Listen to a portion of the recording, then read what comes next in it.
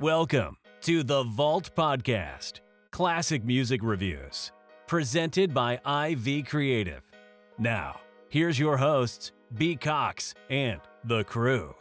Greetings and welcome, ladies and gentlemen, to another edition of the Vault Podcast, classic music reviews, presented by IV Creative. It's a perspective on the classics from a fresh point of view. We appreciate you for taking your time and lending your ears to our perspective. You could be anywhere listening to anything, but you're right here with us, so we thank you. With you today is yours truly, B. Cox, and with me, of course, I got my guy. He is the creator and host of the Raw Sex Podcast, Cousin Damo, a.k.a. Dominique Marks. Make sure y'all checking out Raw Sex and following them on social media. Make sure you also are checking them out as well every Friday for that new episode, dropping every single Friday. He got something hot for you every single Friday, and of course, go ahead and check out his Manscaped promotion, and you can get a good 20% off using this promo code of Raw Sex Podcast. Go ahead and check that out. He's promoting it on his last couple of episodes. Hey, go ahead, help my man out. He's doing some big things out here in the street. I want to thank all the listeners around the world, worldwide, all across the world, stateside, worldwide, for continuing to support the show, of course, on all of our platforms, including YouTube. YouTube episodes going live a week after we post on audio platforms, so please make sure y'all are checking that out, too. As we always say here on The Vault, our motto is hashtag open the vault, hashtag nothing but the classics, or MBTC. And Damo, well, we're going back 25 years today. And we're going to go back to June 18th, 1996, to the second studio album from a homegirl from the state of Maryland, Toni Braxton, and her second studio album, Secrets, released on LaFace and Arista Records. Her second album after her debut smash album, self-titled Toni Braxton, which came out in 1993. That, of course, followed her appearance on the Boomerang soundtrack with Love Should Have Brought You Home Last Night, which became her introduction into the industry as a solo artist. This was her second album on LaFace Records, and really kind of looked to build on the success that she had before. After her first album, she won the Grammy Award for Best New Artist at the Grammy Awards in 1994, and so she was looking to take that next step out there. Some particulars about Secrets, released, of course, on June 18th, 1996, recorded between January 95 and May of 96, recorded at a number of different studios, including La Coco in Bosstown in Atlanta, the Record Plant in Hollywood, California, the Tracking Place in Beverly Hills, California, and Ocean Way in Hollywood, California. Runtime of 54 minutes and 54 seconds. Producers on this, of course, L.A. Reid and Babyface. Babyface, of course, writing a number of different songs on here and producing a number of different songs on here. They were longtime collaborators, Babyface and Toni. Also, producers on here, Keith Crouch, David Foster, and Robert. Yes, that Robert was a producer on this as well. Tony Rich and Soul Shock and Carlin, and then also Bryce Wilson of Groove Theory was a producer. Other contributors on this album that on here as far as vocals are concerned, all the aforementioned people other than L.A. Reid all provided background vocals, but surprisingly enough, there were background vocals with some pretty notable singers from Tony Rich, from Mark Nelson, from Shanice, from Shantae Moore. All provided background vocals on this album. Pretty incredible when you think about it, Damo, that those are all people who were established themselves and had big music careers, and they also did background vocals on an album such like this. But we're going to go back to Secrets, Damo. This is something we all know Toni well. I mean, she actually moved not too far away right from where her and her sisters and family came from. She was from Severn, Maryland. Had been in the game for quite some time. We all know her story about her and the famous Braxton family sisters and all their music careers. We came up in an era when she was really, really big. And she was the shit. She was the shit. She was the shit. She was the shit. When you talk about like the biggest singers of the 90s, like she definitely, to me, when you talk about as far as careers, everything, when you talk about it, probably Mariah, Mary J, and then her, and then Toni. however you want to flop it. Yeah, exactly. Those was the top three for real. Yeah, those three. The debut album was big. All the great hits you talk about that came from that album that established her career. And then this album comes along in 96 and really kind of set a tone for her. So I'll go ahead and I'll go back and just sort of ask you and talk to you about your recollections of this album when it came out. And then as things have sort of progressed, what you've thought about it since that time, as now it gets ready to turn 25 years old. 96. 13. And if y'all avid listener of The Vault, y'all always hear me say that R&B I could been listening to for forever, so it wasn't no restrictions on listening to R&B. So I can give y'all a little bit more of me listening to this right off the rip. Man, I'm middle school, and yeah, my mother used to crank this album as well. So, but it was on the low. One of my, I was like, oh, hold on. Of course, me being a 13-year-old boy, one reason we love Toni because Toni was bad. Oh yeah, yeah. Oh man, Hey, yeah. Hey, we might say that she was the top 3 singers, but bad. She might have been Nia Long and her. Yeah. Nah, her and Nia definitely helped popularize that short haircut. That joint started rocking like in the early 90s, man. And not every woman could rock that short haircut and still be sexy, but she was, my God. But then when she came with this joint with the long, I said, Toni got long hair. Hold on now, Toni. Yeah. Hold on. I might have to go to the bathroom. Why you in the bathroom so long? Hold on. Unbreak my heart. Tell me you love me again. Right. Come on, Toni. Yeah. But, of course, you got the radio smashes that they came with her with. And, I love me some him. And, you can't really say us being me, I love me some him, so you be saying I love me some her. Right. Yeah. But this young, she didn't disappoint in this album to me. You know what I'm saying? It still gave you that LaFace sound that they was known for. Yeah. Yeah, man. Let me going back to this and to sort of segue from the whole hair thing. A joint bad when she can rock both the short hair and the long hair, and she still be like, some joints could do the short and they might not look good with long hair. Some might look good with long, but the short hair may not look all that great. Nah, she was great both ways. It just showed you the truth, though. But to go back to this album back in that voice, though. Yeah. Oh yeah. I mean, goodness. Yeah. and I'll tell a little story about that too, because I actually met her I think in 2000, 2001, because I went to a show and had somebody who had some backstage access, and she was meeting fans and stuff. And I was just like, you expect to be able to see her, and she like 5'1", she like 5 feet, she not even that big. You know what I'm saying? It's just like, I might would have fanned out, man. Yeah, I might would have fanned out. I sat there, I didn't say anything, I just nodded my head and said hello, and that was it. Because I was literally, when you get and you see somebody on television and you see them in person, like you see like these stories about some people, they don't look good on TV, and then when you see them in person, they don't look all that great. Nah, Joe, she lives up to the hype. So, but when this joint came out in 96. So this is like when these first singles are starting to come out. It's starting to head into the summer of 96. So we're getting into the end of my 8th grade year, heading into that summer before I head to high school. The first singles start to come out, and it's just like, that first one, which is You're Making Me High, came out with that video. Her with the long hair with that white bodysuit, and it was just like, but then the song was a great song. It was just like, it had that really sort of like a hip hop feel to it. But that was a collaboration between Babyface and Bryce Wilson, and her and Bryce Wilson actually were an item for a quick little second. He was in that video, and You're Making Me High. But then you start getting into the albums. Have my sisters who bought this album and listening to it, and then the other singles start coming out. I mean, I can remember during that time, because I used to listen to the radio, Unbreak My Heart was an unbelievably huge hit.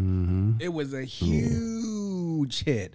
And so smash hit. I mean, and so it's even a song to this day when it comes on, it's just like you can like understand just how powerful a song it is, and we'll get into that when we talk about the review. But you start to get into some of the other singles. This was something that I think that when it set her up perfectly to be released right during this time in the summertime. I always kind of say that it's interesting when record labels decide to release albums at this particular time of the year, because if you could smash through the summertime, you set up, you know what I'm saying? You could take that and ride that all the way into the fall and set yourself up nicely to have a perfect year. She rocked throughout this entire summer. It was a little bit different than what we got from the debut album, right? And so what I like to say is, I think that her debut album made her a big hit as far as urban music, R&B was concerned. Like, that made her a smash. Whenever we listened to her on WPGC 93.9, and because she was from Maryland, it was a big deal to us because we were supporting our own. She was a big hit, like, in the black urban music community. This album, I think, took her and crossed her over into pop star. And I think if she was a superstar by the time she finished her first and debut album, she was an icon by the time she finished this album, because she had then crossed over into the pop charts. She was starting to get into that sort of like that stratosphere where only like Whitney and Celine Dion, and where, you know, singers like that had sort of been, and, you know, we're going to it at a certain point in time. She had gotten into that stratosphere. So that's really my recollections with that. You're Making Me High was a huge summer hit. That video was a huge hit. I remember that was like the last like full year that Video Soul was on full time, and that would be the big thing in my household, was on Friday nights watching Video Soul, the top 20 countdown, and that was like the #1 video for like 3 weeks in a row. You know, it was a crazy big hit. So, and it's just the feeling about the album as well. Like, you know, you said about her voice. I mean, she has one of the more unique singing voices, all like, just like she said, like being inspired by someone like Anita Baker, and sort of getting those same type of vibes from somebody, you know, like Anita Baker that you got with Toni. And that really unique sort of feeling that you get when you hear someone with that type of voice is just priceless, man. Absolutely priceless. Yeah. So now we're going to get into your highlights. So Damo, tell me what your highlights are. 12 tracks on here, runtime of about 55 minutes, man. So just let me know what your highlights, and if you have any lowlights as well. Of course, you know, You Making Me High, Unbreak My Heart, I Love Me Some Him, Let It Flow. You know what I'm saying? Those singles, of course, are the highlights. But the sneak highlight for me is the jump with Kenny G. How Could an Angel Break My Heart? Yeah. And then you hear Kenny G hitting that saxophone in the back.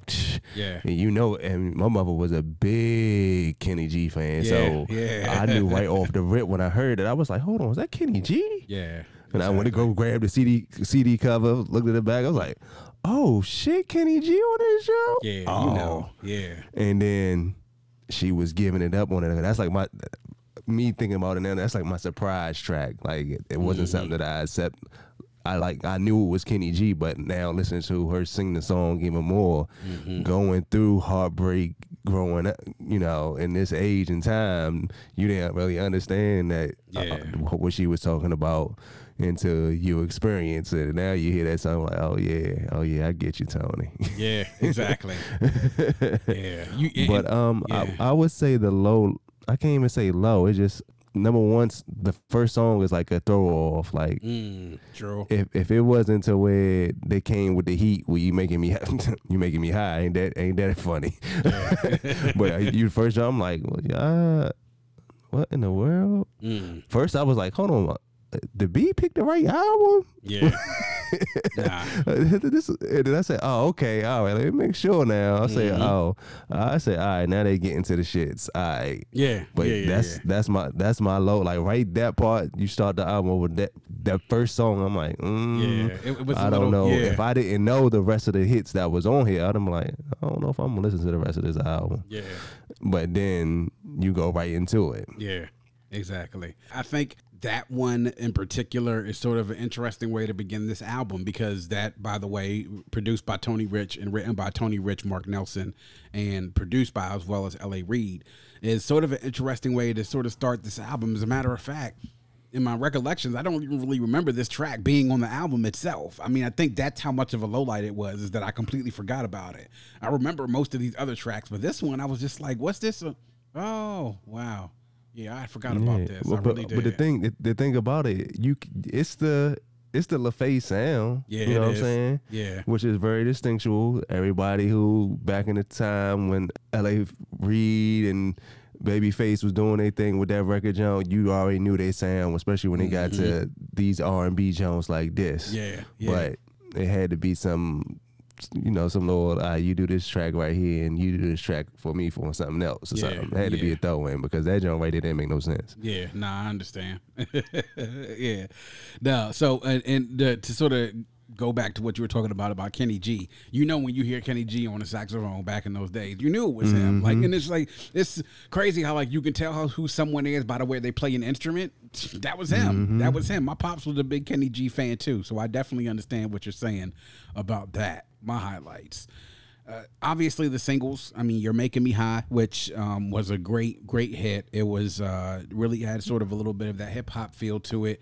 The tempo and the pacing of it, to me, I think is what helped to make it a big hit, the hook and everything. Interestingly enough, she said that she was inspired making that song by doing none other than smoking weed. Wow. She said she smoked some weed, and that's what helped to inspire her to make this song. And the lyrics in this is just crazy, though. Like, I was even listening to it back then. I was like, yo, I can't believe Youngers, we was like 13, 14 years old, and Youngers was singing this joint.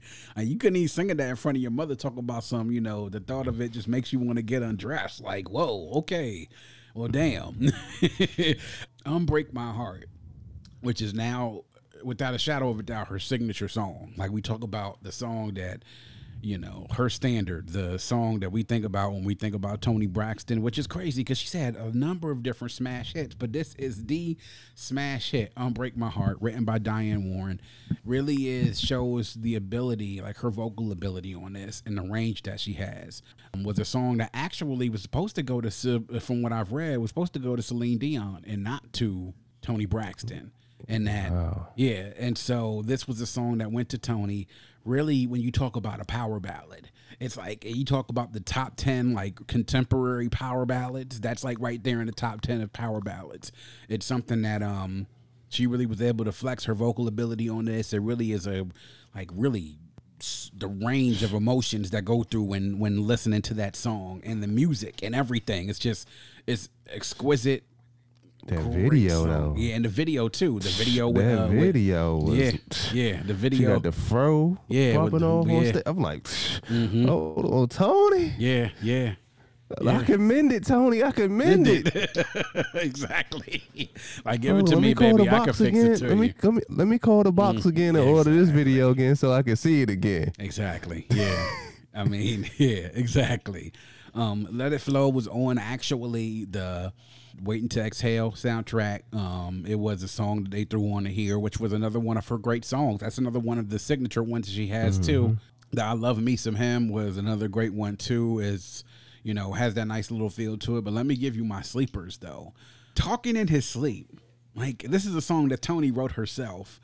That was it really was to me like a sleeper on this, because it was her talking. And her talking about the whole thing about infidelity, and you think you know your lover, are you sure?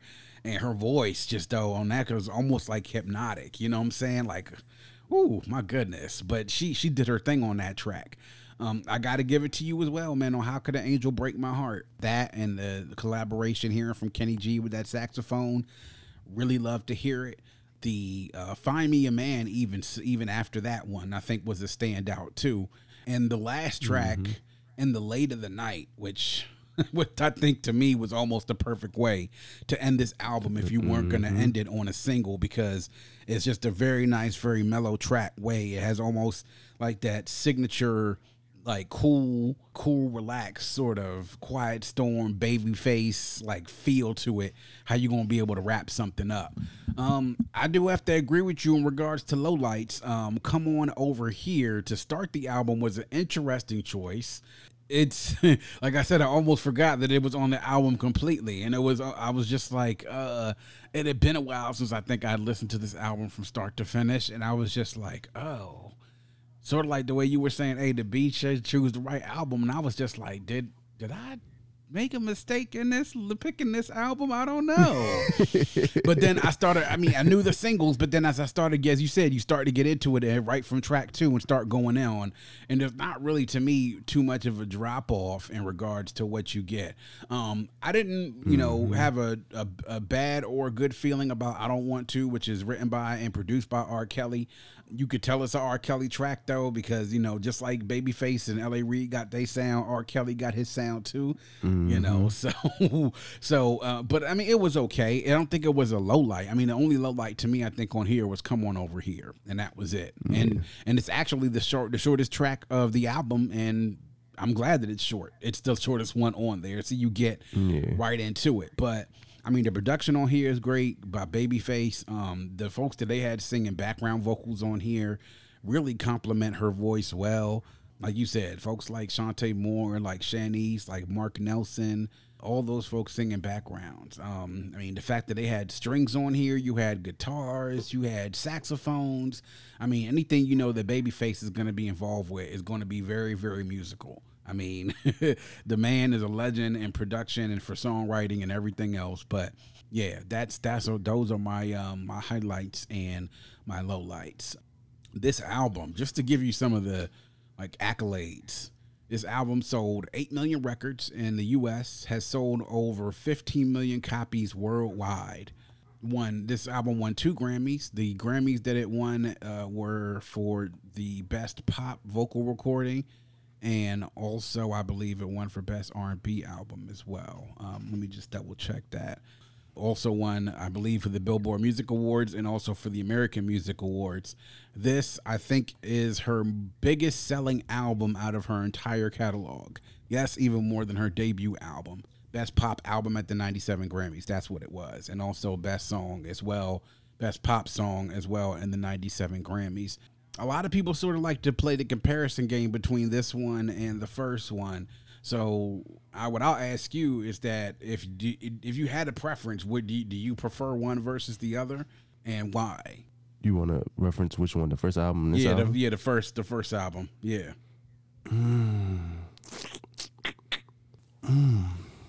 That's tough. Yeah. That's tough. I have no. Yeah. I might have to go with this one because this is the one that just took her to the next level. The next level, yeah. Yeah. I think she got on the scene with the first one. The first one is, the cover to me always reminded me of Michael Jackson. Yeah, true, right? True. And then this one right here, this is like you said, it took her to that level where ain't too many female artists or even got. It might only be Mariah and Beyonce there for real. Yeah, true. Other than that, that's it. And that's in the last 30 years. 30 years, yeah, man. That's crazy.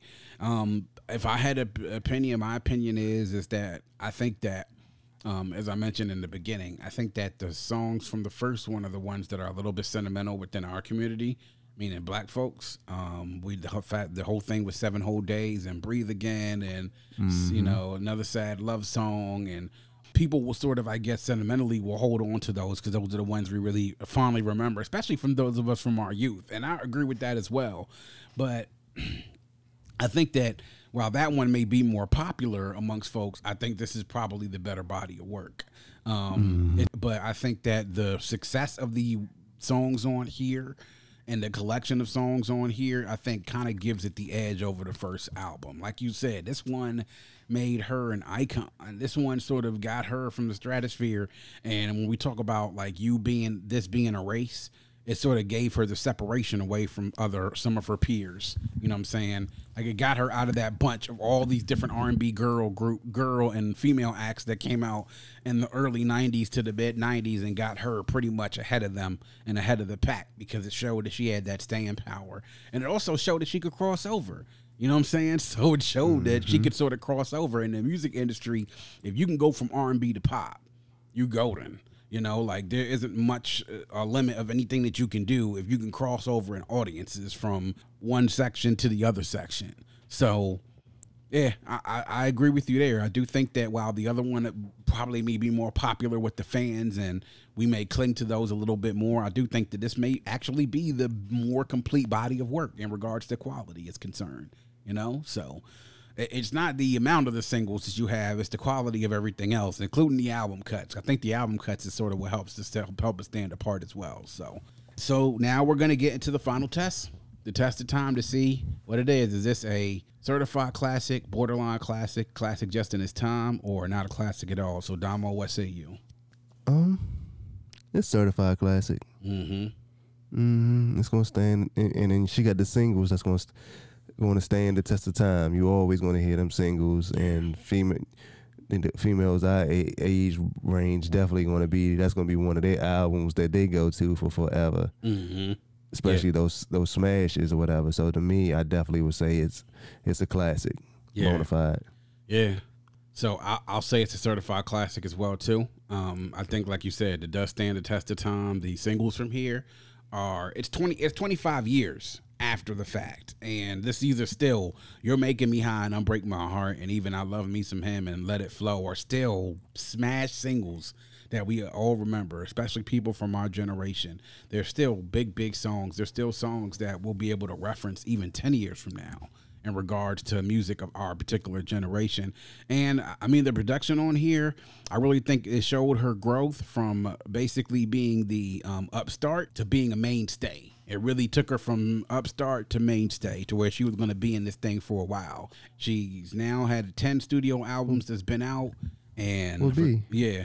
What happened though? Because it was like a rise, and then of course we know she did the bankrupt thing. Yeah, she was bankrupt, but not too long after this, as a matter of fact. But the fall is dramatic. Yeah, you know what I mean. Yeah, like you about to be up there with them, and then it's just whoosh, the fall off. Yeah. Well, so I really never understood the fall off. Well, I think they covered a little bit of that, and I think they covered a little bit of that in the movie, and how, you know, because like after this joint, or after The Heat, is when she got married to, you know, Carrie from Mint Condition. And she had a couple of kids, and then you know she also was diagnosed with lupus, and you know, and then you know the whole other thing as well that she had, you know, her son being autistic. Her son, by the way, as of this recording, graduated from high school. Her younger son, Diesel, and is going to be going to Howard University, which is a triumph, you know, considering that he was the one that suffered from autism and seems to be doing very, very well. But then, you know, her marriage broke up. Her and her husband were going through some times. And after that is when she sort of got back together with Babyface, and they did the duet album, The Love, Marriage, and Divorce, which is the one that got her another Grammy.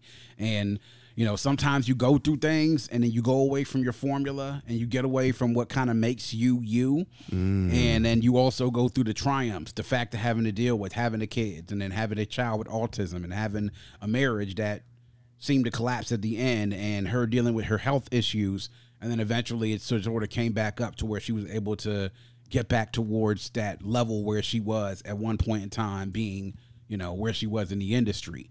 And she's not going to, I think, ever get back to where she was at that point. But, you know, she was able to still make good music. And that's why I think the drop, because there was a lot of different factors that came into play with that. The reason why the drop was so dramatic, you know? Yeah. And then, you know, you start focusing on other things. You know, music doesn't become as important to you when you have kids. And now I think that she's like come out with albums, and I think it's because both of her kids are now grown now, at least of age 18.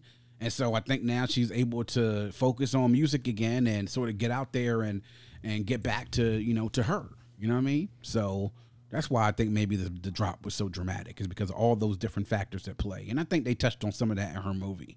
And she said that in some of her other, some of her other interviews since then. You know, a lot of those things sort of happened. But, you know, she's been through a lot, especially since this, you know, the turn of the millennium with her marriage and then her divorce and, you know, stuff with her kids, her health issues and everything else. So, I mean, I'm happy to see that she's still here. And for those of y'all who saw her Instagram post earlier this year, she still got it. She about 53 years old, and she's still about, my goodness. I think we might have to actually start talking. And if you haven't, she has to be put, when it comes into that that like conversation. She got to be in the GOAT conversation as far as that. The baddies. Yeah. Yeah, Oh yeah, she got to be in the GOAT conversation. Hey, Mount Rushmore of baddies. Yeah. She is on there. Yeah, she got to be in the. She has to be in the GOAT conversation because she's 53 years old. Mount Rushmore of baddies. Yeah, mm-hmm. She on there for sure. Indeed. Yeah. I love me some her. Yes.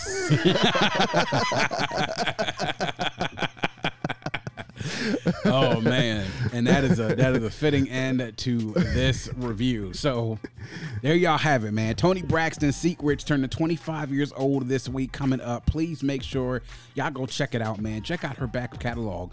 Those first 3 albums she put out really were like bangers, all 3 of them, and 2 classics for sure, without a shadow of a doubt, and 2 of the better albums that came out in the R&B albums that came out in the 90s. So make sure y'all go check that out on Toni Braxton Secrets. And that's going to wrap up yet another edition of The Vault. Please make sure you check us out on our hosts on Red Circle. You can also download, stream, and subscribe to The Vault Classic Music Reviews on any one of our streaming sources. If you go to the link in any one of our social media pages, you'll get to our link tree that has all of our streaming sources and also all of our social media pages. You can always follow The Vault on Instagram on @VaultCMR Podcast, on Twitter @Vault Classic, and on Facebook and YouTube. You can search us, The Vault Classic Music Reviews Podcast. You can also like the Facebook page, subscribe to the YouTube channel, interact with us on social media. We do it here all for you. We appreciate the support, and if you have a friend, tell a friend, and make sure that that friend tells a friend. Always remember to keep your headphones on and your music loud, but not too loud. And as we close, we like to remind everyone to dream big, because dreams are the basis for creation. Always create, motivate, and elevate, because you were never destined or created to stay stationary in this life. And on that note, we say peace. Thank you for listening and coming into The Vault. Please subscribe and follow us on Facebook at IV Creative and Instagram at IVECRE8.